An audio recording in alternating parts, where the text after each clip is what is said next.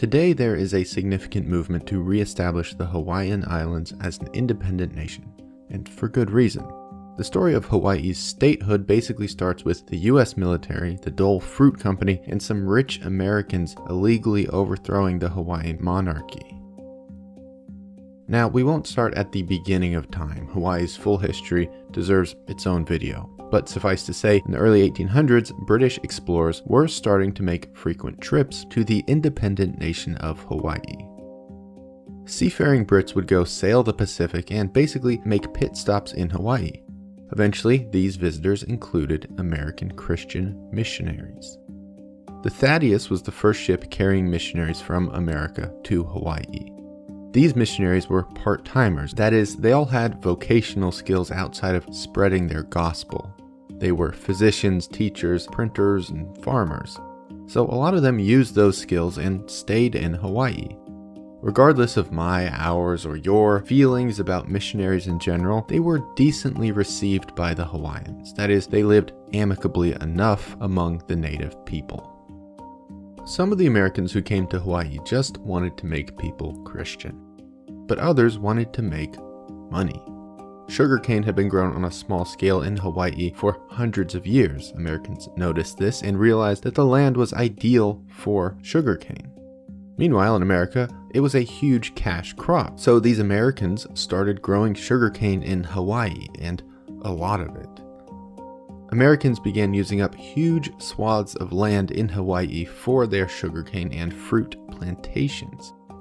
You could say this was when American colonization of Hawaii really started, even though any formal changes in government would come much later. And it's hard to overstate just how huge sugarcane farming got in Hawaii during the 1800s. When the Americans arrived, private land ownership did not exist in Hawaii. But in 1848, the King of Hawaii enacted the Great Mahele, a piece of legislation that redistributed the lands of Hawaii.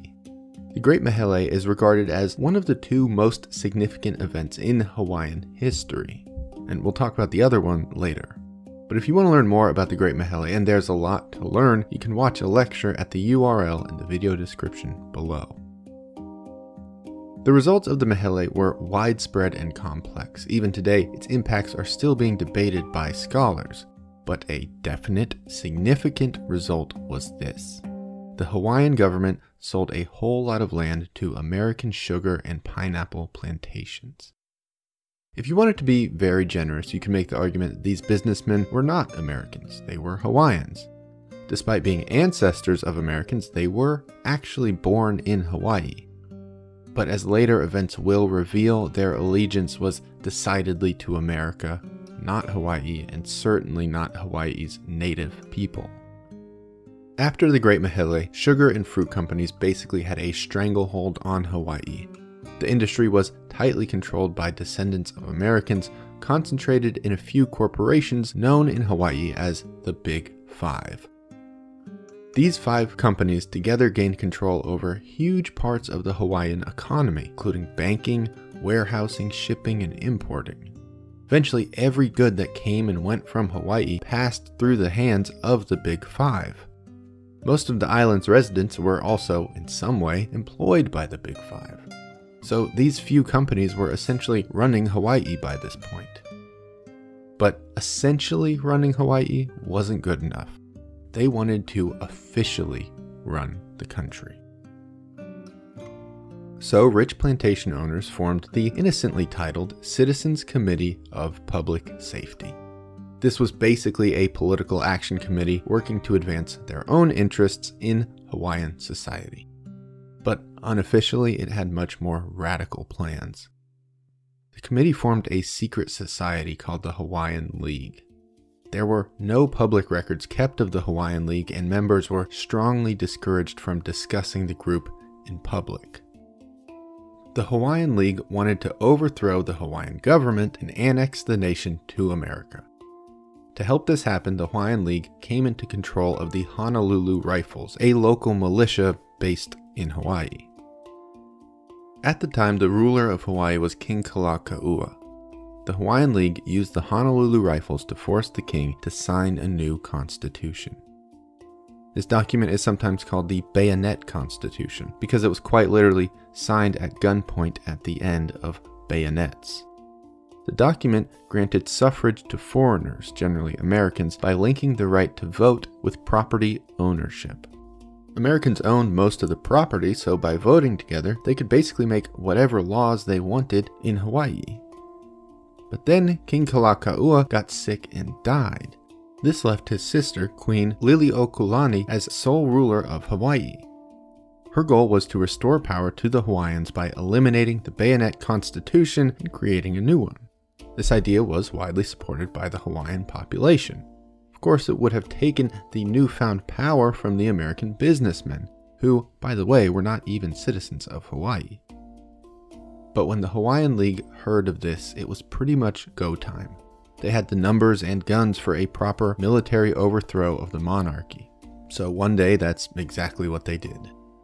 The League held a mass public meeting on January 16th to denounce the Queen and garner support for a coup. And this was no small group. Over 1,000 people attended, most of them white American males. John L. Stevens was stationed in Hawaii at the time as the American minister to the Kingdom of Hawaii.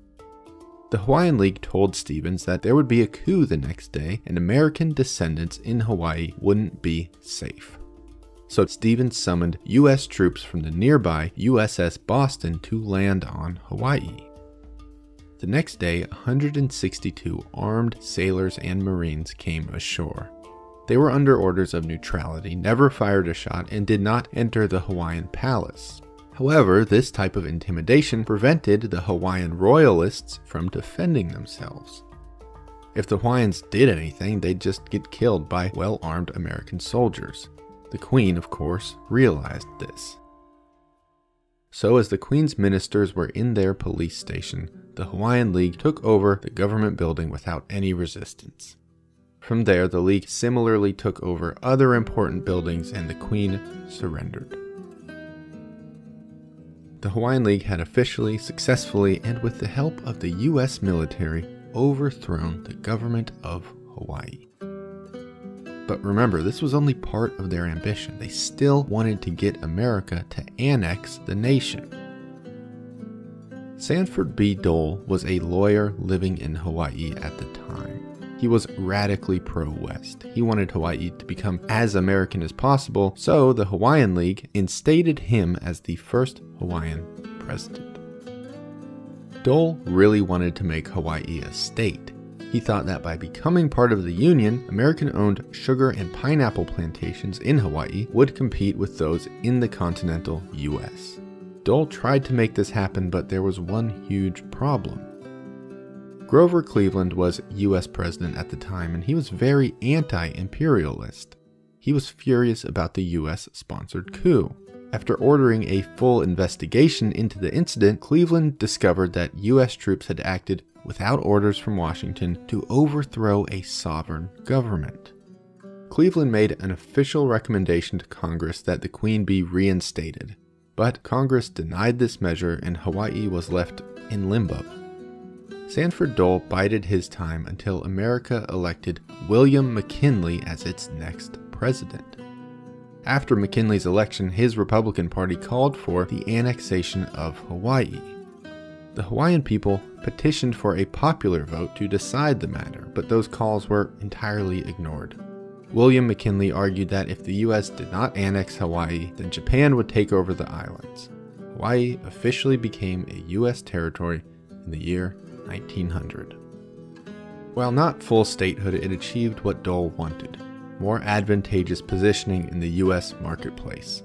So his family's next move was no surprise. They founded the Hawaiian Pineapple Company, which later became the Dole Fruit Company. So it was technically Sanford Dole's cousin, James Dole, who founded the fruit company. But let's not be naive. Sanford spent nearly a decade positioning Hawaii to be more advantageous to fruit and sugar companies. It would be quite a coincidence that the year after he succeeded in doing so, his cousin just happened to go into the fruit business. James Dole's entire strategy revolved around the commodification of Hawaiian culture. He believed that by exploiting the culture, he could brand pineapples as exotic luxury items and appeal to American consumers. And that's what he did. For decades, Dole Fruit Company exploited Hawaiian culture and people to sell pineapples. They branded Hawaii as a paradise free of work and full of leisure-loving locals. Dole pineapples were sold as truly Hawaiian. Their products featured images of Hawaiian people, all smiles. At the same time, Dole had, just years prior, stripped these same people of their lands with only low-paying, hard labor jobs as compensation. But it worked. Today, Dole is a multi-billion-dollar company, and Hawaii's true history largely goes ignored by Western media and schooling. In 1993, Bill Clinton signed an official apology to the people of Hawaii for overthrowing their government 100 years prior. But this legislation was just that, an apology. He didn't return any of their land, sign any protection for native Hawaiians, or really do anything besides say, "Sorry guys."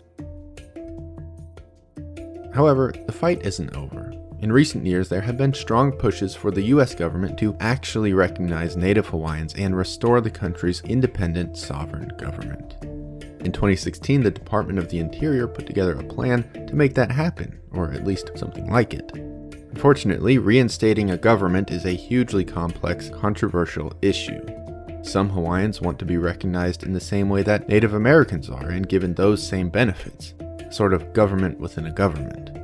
But the risk of being blunt, that hasn't really worked out well for Native Americans. So others argue that recognition isn't going far enough. The overthrow violated international law, so the new government of Hawaii was never legitimate in the first place. These people say recognizing Hawaii as a reservation would just be lip service and a continuation of an illegal US occupation.